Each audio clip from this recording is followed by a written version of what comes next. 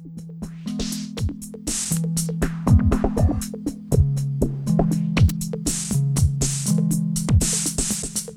this is Aaron, and you are listening to the WP Square One podcast. And my name is Micah Wood, and with us today we have a special guest, the co-founder and CEO of WebDev Studios, Brad Williams. Welcome, Brad. Hey guys, thanks for having me. Yeah, no problem. Thanks for taking some time. I'm sure you're busy, so Sometimes. sometimes you fake people out, and you look busy. Hey, I'm very good at projecting whatever I need to look like online. That's the easy part, right? Fair enough. So tell us a little about what you do, who you are, and what your company does. Sure. So like you said, I'm Brad Williams. I founded a company called WebDev Studios almost 11 years ago. We had our 10-year anniversary last year, and we're a 100% focused WordPress design and development agency. So WordPress is the only platform we build on. We certainly integrate with a lot of other platforms and services, but WordPress is our bread and butter. So been having a lot of fun working with WordPress for the last decade plus, and no signs of slowing down. So it's been great. That's cool. What led you into web development and I guess specifically WordPress? I got into web development a long time ago, back in like the 90s when the internet first started kind of taking off. Mid 90s, I was in high school, just tinker around with HTML. I think I launched like an Angel Fire, quote unquote website with a couple of random pages to show my friends at school. But it definitely, piqued my interest, right? Like I always liked the internet. Once I got onto the internet, I always kind of saw the potential. Back then, it was not a lot of people were on. It's mostly like chat rooms and stuff. But that really got me interested in the internet and the web. And I just kind of took it from there. So I've been doing, ever since then, I've taken any class I could take. I would read any book I could read, dig through all sorts of online forums, which were much bigger back then, just to learn everything I could, because there weren't as many resources, obviously, as there are today. My school didn't have like programming classes. This is all very new stuff. I think they just started like a typing class, around the middle of high school. But so I knew I wanted to be in the internet. Wasn't exactly sure how. I ended up going to the Marine Corps, joined the Marine Corps after high school. Was never big into school. Like the stuff I enjoyed, like computers and tech, was like, I would ace them in my sleep. Everything else I was miserable at. So I just decided maybe I shouldn't go right into college because it didn't sound exciting, but I didn't want to sit around. So I actually became, believe it or not, a programmer in the Marine Corps. So I let the Marines teach me how to program even more. So did my 4-year tour, got out, and got a job at a large e-commerce company. Worked there 4 or 5 years, and then once I felt like I had kind of enough, a little bit of an establishment in a career, learned the ropes a little bit more about online and business, decided to start WebDev Studios in 2008. Traditional startup. Like looking back, it was insane. Like we had no clients lined up, really didn't have a lot of savings, like a couple $1,000s, and I picked up my whole life from Indiana, moved to New Jersey to start WebDev Studios with my partner. Sold my house, moved into his loft and stuff. So kind of went all in, a little bit naive about it, but it actually worked out. So even though like the entire economy was kind of taking a downturn, what we saw was people looking to invest in different ways, right? Because the stock market was crashing, the housing market was crashing, the economy just wasn't doing good. So people were like investing in, maybe I should invest in this random idea I've had, random website I've wanted. Companies were looking to invest in different ways. And that's really how we got to start. A lot of people were coming in the door, even though the economy wasn't that good. And just kind of grew it from there, and really got a passion for open source. With Drupal, we worked with a lot of Drupal, WordPress, Zencart, Magento, some other stuff, Joomla even. Just really like the philosophies behind open source, and ultimately kind of homed in on WordPress just because it's what we enjoyed using the most. It felt the most intuitive for us. It felt the most intuitive for our clients. So we switched to WordPress 100% in 2010, and we haven't looked back. It's been the best decision we've ever made. We've been busy ever since, and like I said, it's no signs of slowing down. So it's been a fun journey. Nice. I have like a million questions for you, I think. Yeah, that was long. That was like my whole life story right there. So yeah, but like, kind of curious, being the geek that I am, what type of programming stuff did you do in the military? So when you're in the military, everybody goes through, or at least the Marines, it was pretty similar, all the branches. Everyone goes through boot camp. Obviously, you graduate boot camp, you're a Marine at that point. Then you go to like Marine combat training, which is some additional training kind of out in the field, they call it, out in the woods or wherever you're at for a few weeks. And then you go to your specialty school, and that's where they teach you your job, right? So in this case, I went to 29 Palms, California, which is, I'm not a big fan of the desert. It's just straight desert out there. There's like nothing. So it was hot and miserable, but we went out there for programming school for a few months, and they taught us two languages. They taught us Ada, which most people haven't heard of, and I hadn't heard of before I joined, but it was a big, very popular language with the military and with the government. It's most known for programming like rockets and missiles and stuff. But that was already, even at that time, so this is like 99, 2000, even at that time, Ada nobody was really using it. They just hadn't updated the curriculum. So we learned Ada half the time, and then we learned Visual Basic 6, which was also a little bit behind the times, because I think that came out around 96 or 7, something like that. But what it did teach us is the commonalities of programming, right? Which is just understanding things like conditional statements and arrays and loops and case statements and variables, and all these things that are common no matter what language you use. So it kind of laid that foundation. And then after school, that's when you get sent to your duty station, which is generally where you stay, for 2 or 3 or 4 years. And at that point, they were using Lotus Domino. Do you guys remember Lotus Notes and Lotus Domino? It was big for a while. I didn't know much about it. We learned it when we were there, and I think it's kind of died off, or at least you don't hear much about it anymore. But, government's always a little bit behind technology. So that was kind of the same for me. Yeah, I mean, that was before like Exchange and all that stuff really took off. So, I mean, IBM was the, I guess, enterprise, company. So that's interesting. So you went programming.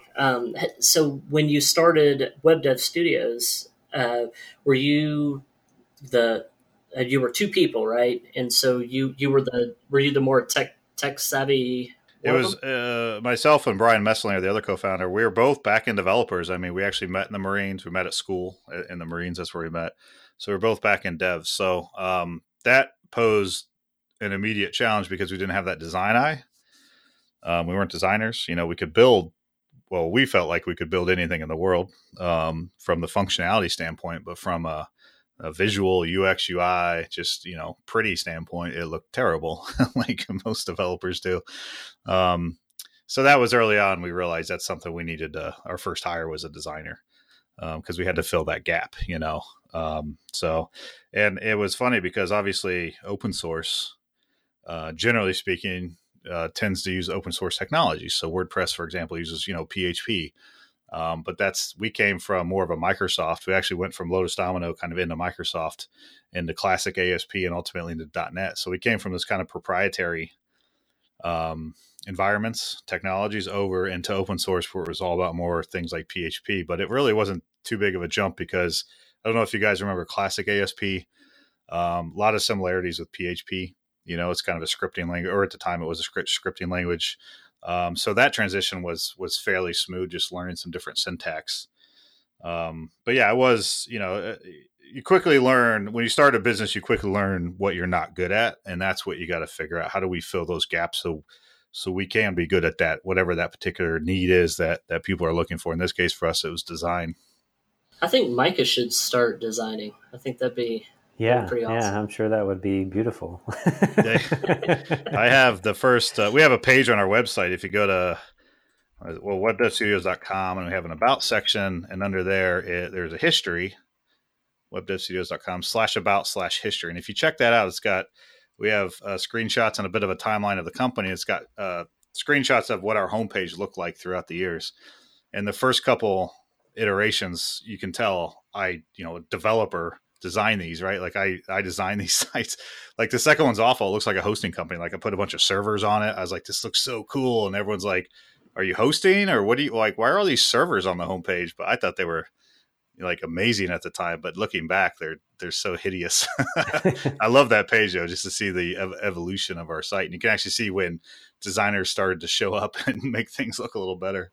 Nice. Now I'm totally distracted and I'm looking at because I mean I started kind of like I started in '96 and I started learning PHP in 2000, 2001, and you know it was kind of like resources weren't out there. I'd go to Barnes and Noble and buy a PHP book, and that's kind of how I learned. So I mean, somewhat similar path. You know, I have a business partner too, and I always say this: everyone likes to learn differently. Like all three of us probably we'd retain knowledge in a different way. We prefer it. Right? Like some people like to read books. Some people like to dig into articles online. Some people would rather like a video tutorial. Some people need to be like in a classroom environment. And it's just whatever our preferences and how we like to learn. Books were a biggie for me early on. And also, like I mentioned, the message boards, when I truly started to understand like actual web development that included like database driven websites and stuff like that, it was because of forums and site. I don't know if you guys are familiar with SitePoint. That was where I started. It was actually called something different back then. I think it was called like Webmaster Base or something. But they had a pretty active like web development design forum. And I spent years in there, like going from just asking questions and learning to at some point I started to answer more questions than I was asking. I ended up being a moderator for a number of years and won like the Classic ASP Guru Award in a couple of years, which I guess isn't that cool anymore since that's like a dead language. But that was a biggie for me. And you think about it now, like forums they're not dead and they're still out there, but they're just not as big, I think, of a part of learning, at least in the tech field, as they used to be. You just don't see them as often, True. Yeah. I remember when I first got started, I was in the SEO space and I was going to make a name for myself in SEO. And that's exactly what I did. I would go to the forums and, I didn't know a whole lot necessarily. I'd read a really good book, but that was about it. So I just started going and answering as many questions as I could. And I started, following the questions I didn't know the answer to. And I ended up being so prolific. I landed my first client that way. So yeah, I mean, it's a great way it still is like forums, and they've evolved a bit, right? Like you have things like Quora where it's more like a Q&A, but that's just an extension of a forum. It's just somebody asking a question, people answering. The only difference is there's easier ways to kind of highlight the best answer, the accepted answer, or whatever. But if you think about it, I've thought about this in the past about how forums and kind of being public about your learning through forums, because everything you're publishing, if your public forum is public. So putting yourself out there and saying, hey, I don't know how to do X. Can somebody help me? I think that's what's actually triggered the whole passion for open source, because it's kind of similar, right? Open source is about giving back, putting yourself out there, opening up your code, sharing, helping each other. And it's intimidating to do that, right? It's intimidating to put code out there and say, hey, look what I built. Anybody could use this on GitHub or something. And just to wait for that first piece of feedback where someone's like, well, this is garbage. Why'd you do it this way? But I think by being so open and out there in the forums, I was already unknowingly like getting through that weirdness of putting myself out there. So by the time I got into open source, it just felt natural. Like, of course, I don't mind writing a blog post about how to do XYZ, even if maybe I'm wrong, because that's some of the quickest way to figure out if you're wrong is to put it out there and let somebody tell you, So, inadvertently, I think I pushed myself into open source, through forums, which I think is kind of cool if you think about it. Yeah. And you've co-authored a few books yourself, correct? Yes. So I co-authored the Professional WordPress series, Professional WordPress Design Development, and then we did a plugin book as well. We've done 3 different versions of the first one, which is really due for an update, especially with all the new stuff that's come out recently. But that, again, another way of kind of putting yourself out there. That's definitely probably the most nervous I've been in the WordPress space is, writing a book. It needs to be accurate. It needs to be factual. It's a technology book. It's not like an opinion piece or a sci-fi novel. This is like a factual, this is how you do it book. And the first one I wrote in 2009. And again, this is, a decade ago. There wasn't as much out there on WordPress. Like you think of all the various documentation and resource sites and stuff available. Really, the only thing that existed back then was the codex, and it's a wiki. So you kind of had to take that with, a little bit of skepticism. Just because it says something doesn't mean it's necessarily right. So like trying to find out some of these things and writing on topics that I didn't even know until I had to write about them was very intimidating. And then to put out this book and say, here it is, the definitive guide to how to write, like develop code WordPress, was scary. Ultimately it was a great book, great series of books we wrote. It still has like 4.5 stars or something on Amazon to this day. People still buy it. And it's still, by and large, still pretty accurate. It's just missing stuff that didn't exist back then, So, again, that was kind of another good exercise in just kind of putting yourself out there, doing the best you can. And if you made mistakes, then own up to it and fix it the next time around. Yep. So I ended up, I forget what time frame it was. I actually discovered your book. I had been doing development for a while, and had actually, kind of been learning things the hard way. Google this, Google that, figure it out. And then I think I found your book. And by the time I found the book, I was relatively familiar with most stuff, but there were definitely some sections in there. I was like, yes, this is awesome. So yeah, it's a great resource because it's got it has it all in one spot. Right. And I still use it from time to time. I'll pull up the PDF because, people think that developers that know how to build with whatever system, that they just have all that knowledge, like that they can get to it on the drop of a dime. And there are people out there like that, but it's not common, right? Like we can't remember all this stuff, but we know where to find it. We have a rough idea of what we're looking for, right? And I mean, I'm sure you guys have heard it. Like, anyone technology is probably, excels at Google, right? Because that's what we do. We don't always have the answer, but we know how to find it. We know how to look it up, to sift through the garbage till we find the right answer and how to implement that, into what we're doing. So, same type of thing. It's a great resource for people. You can read it top to bottom, or you can just flip right to the section you need to know about. Definitely something I'd like to dust off and look at doing a new edition for soon with Gutenberg out the door finally. So you mentioned obviously that you like to learn with books. So what basically caused you to decide to like help write a book? It was a little bit, it wasn't like something I had on my list of things I wanted to do, like this big kind of, pie in the sky list of whatever goals for myself and my career. It was really kind of random. Like I remember Matt Mullenweg, he put out a blog post about it. Like, hey, Wiley's looking for some authors. If you're interested, contact Carol, and had her information. I thought, why not? Like I just shot her an email and said, hey, I'd love to. This is what I got. I'd been blogging on my site pretty regularly for a few years at that point. Not so much these days, but back then I was. I had a lot of basically as I was learning things, I was writing about it. Hey, this is how you do X, Y, Z in WordPress. Or are you trying to do this? This is how you do it. I was just writing about it for my own knowledge and to share. And that's really all it took. Like I showed that to her and she's like, great, here, talk to this guy. He's leading it up. And then I got signed on to it and away we went. So I really just kind of right place at the right time. I threw my hat in the ring. I don't know how many people I was up against, but right.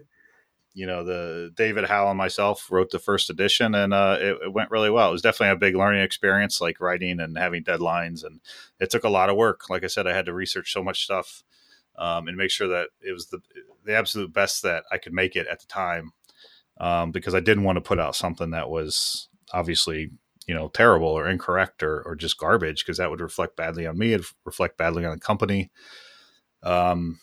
And it's worked out good. It's worked out really well. So it was a fun ride for sure. Nice. So tell us a little bit about kind of your journey from building a technology agency, essentially, from being a developer to now CEO. How's that different? Yeah, well, I don't develop really anymore, so that's the biggest difference. So there definitely comes a time like when it all depends on your goals, right? And I talk to people about this quite a bit. Like when you start a company, you may not have all the goals. You just want to make it work somehow, right? But as it matures a little bit, you got to start thinking like, what am I doing here, right? Like, do we want to stay small? Do we want to stay a couple people? Do we want to get a little bit bigger? Do we want to get massive? Like, what's the goal? And our goal, we did want to grow, right? Back when we started, and even when we started to grow, there weren't a lot of agencies that specialized in WordPress. There was literally just a handful. And as we started to grow, we quickly realized, we're kind of one of the larger agencies that focuses on WordPress, and I, at the time I was like, that's great. I like kind of being thought of as one of the larger agencies, maybe more successful. We're working with bigger brands and stuff. But then ultimately, we determined the goal wasn't to be like 1,000 people or even hundreds of people. Like we liked having a larger group, but also a somewhat intimate, we're 30 people strong. Some people will say, wow, that's really big. Other people will say, no, it's not that big, and ultimately in the grand scheme of the internet and companies that build websites, it's not that big. We're a small company, So there came a time when we got of a certain size where it was more valuable for me to run the company as a CEO than it was for me to be writing code, and that I think anybody that starts to grow a company beyond a few people, you're going to come up with that. You're going to come up to that line and you're going to have to make a decision. Like, do I want to run this company, continue to grow it, continue to work with clients and processes and work with the team, and really like steer this boat as the CEO or the captain of the ship? Or do I want someone else to do that? And I will, continue to do what I do, be a developer, maybe more like a CTO, whatever that looks like. And I was okay with that. Like, I felt like at the time and my age and where I was going, like, I was okay with kind of taking a step back, because honestly, every developer at the company at that time was better than me. And that was on purpose. They should be the best of the best. And that's what we wanted. So I was already probably the weakest developer on the team. So I don't want to hold the team back. And I think I am, I was better suited and still am to run the company forward and drive it forward. So it's just a conversation you kind of have to have with yourself, of where you want to be. And you see this a lot with developers over time, over their careers. At some point, you're going to kind of hit the ceiling with the company you're at, whether it's your own company or work somewhere else. You're going to kind of hit the ceiling of where you can go as a dev. And then you have to make the decision, am I comfortable staying here? Do I want to maybe move to a bigger company that has a higher ceiling as an engineer or developer? Or maybe do I want to take that leap and go into more of a the management side of the house? And it's different for everybody. It's just something you got to kind of go through pros and cons and figure out what you want to do and what's going to make you happiest. So, but that's a choice I made, and I haven't looked back. It's been great. Yeah, my understanding is that making that transition, at least for some of the people I've talked to, has been kind of difficult, because you go from being a isolated individual and then having to deal with a lot of people issues. So how was that? Like, was that an easy transition for you, or? No, I mean, honestly, like is worse the right word? I guess one of the worst parts of the job is kind of the dealing with like personnel issues, maybe, coworkers like not working well together, or, things like that you have to deal with them, but it just feels like it's just something you just like, it just shouldn't exist. Right. I just wish this like whatever drama didn't exist, and it's taken my focus away from the more important stuff. But the more people you have, the more you grow, you're gonna run into it. You're gonna run into issues that you never expected. Whatever it may be, things will happen that you couldn't have even predicted, and you have to be ready to, figure it out. And ultimately, especially when you're at the top, like you're going to make those decisions, and you have to stand by them, and you have to live with it. Right. So, you have to, it's a hard job, because you have to sometimes make the tough decisions that maybe not everybody at the company will agree with. Or maybe it's a decision, just a tough call. Like, I mean, the worst thing you have to do is let people go, right? Like firing somebody is the worst thing in the world. But, I do it, and I've done it, and it's just part of the job. And if you're not able to do something like that, then you shouldn't be in that position, because I always remind myself, like, I make these tough decisions to make this company successful, because we have 30 individuals at our company that we support, and we have 30 families that we support, so multiply that 30 by however many. And if for some reason I don't make the decisions that are best for the company, I could end up ruining the company. And all of a sudden I've destroyed, the careers of 30, plus families. And that makes it much easier to make those hard decisions, because you just have to keep that in mind. I'm doing what's best for the company, what's best for my team, and their families. And sometimes that is making those tough decisions. So it gets easier, I think, with experience and over time, but it never is easy. It's all good advice.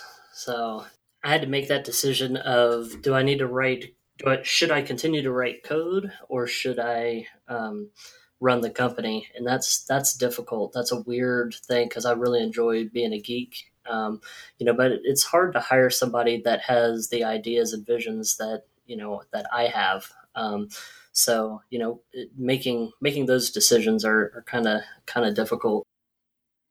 A good example, look at Jason Cohen over at WP Engine. He was the founder of the company. really grew it from kind of a startup to a legit like real player in the hosting space for WordPress, the managed hosting space. And there you go, the WP Engine mug.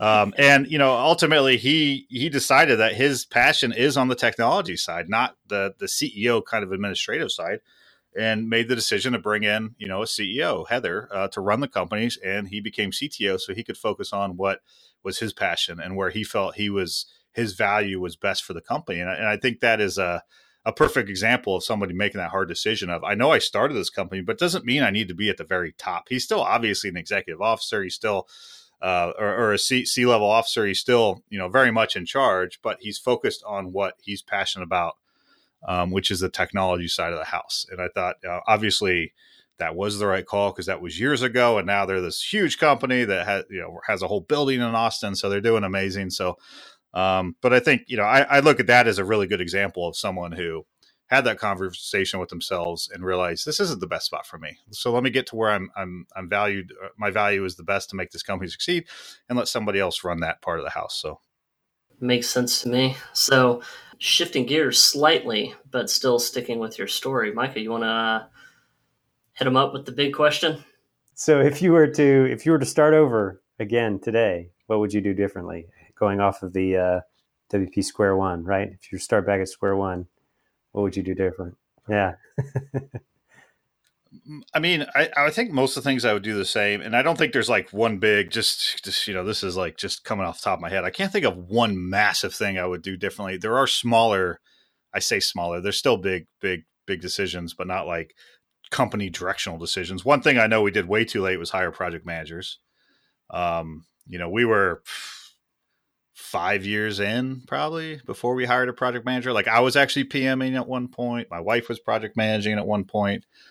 She basically said, if we want to stay married, I can't project manage the projects that you're on. So that was an eye opener. Like, okay, maybe we should get some professionals in here that know how to project manage. So when we hired our first project manager, it's a scary thought, right? This at the time, kind of the way we looked at it was, mostly unbillable. We've changed that stance, and now it's a pretty much billable role. But at the time, we were like, oh, this is unbillable.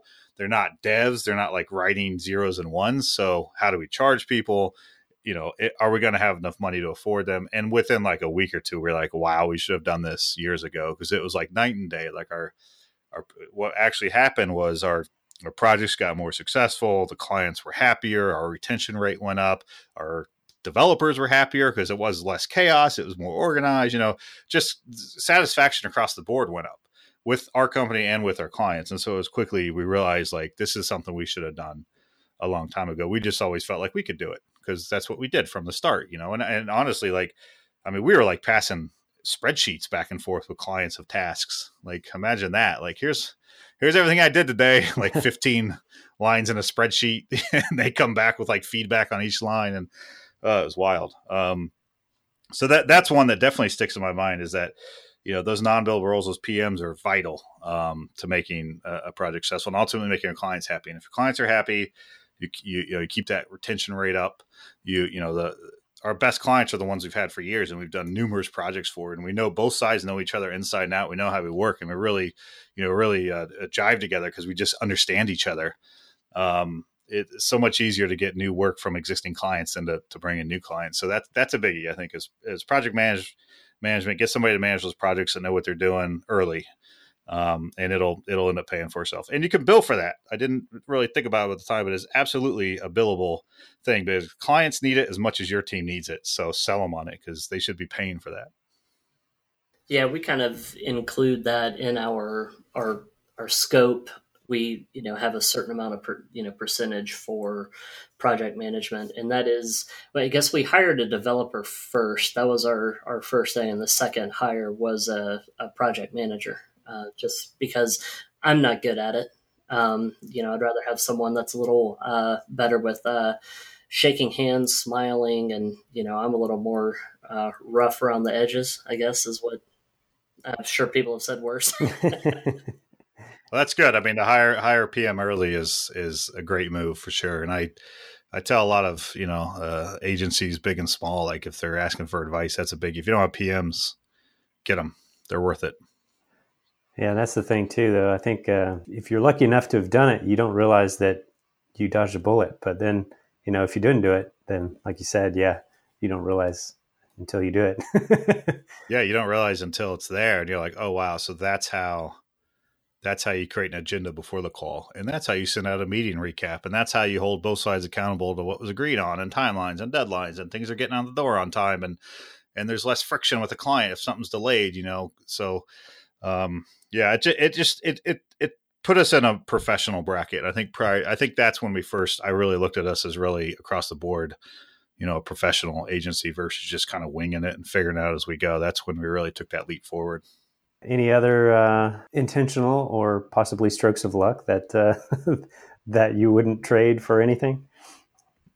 I mean, there's always luck, right? I think whenever a business is successful, like I mentioned at the beginning, the timing with us starting the company and, not knowing it, like you don't know you're in a recession. Like when 2008 hit, things were going down, but nobody quite knew what it meant and didn't realize how severe it was until, kind of 2009. And then it was like, oh my God, like companies are going bankrupt, like there's bailouts, like everyone's foreclosing on their houses. And that's when I'm like trying to sell my house, so, but at the time it didn't look great and it only seemed to get worse. But ultimately I do think that was what helped this company like make it was all of that, so as odd as it sounds.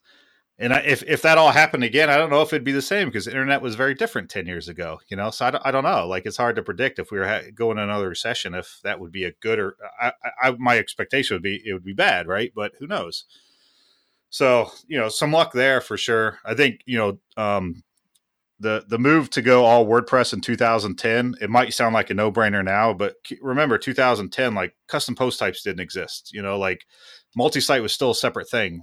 Like this is like when WordPress was actually a blogging platform. So it was risky for us to do that. Even though we were building more than just blogs at the time, we were really, really bending WordPress to do things that it could do, but it wasn't necessarily built to do, right? Like everything was, all right, if you put it in this category, then it will load something different. It was very intense the way you had to bend WordPress to get to do what you wanted to do back then. So it was risky, but it quickly paid off because it focused our message.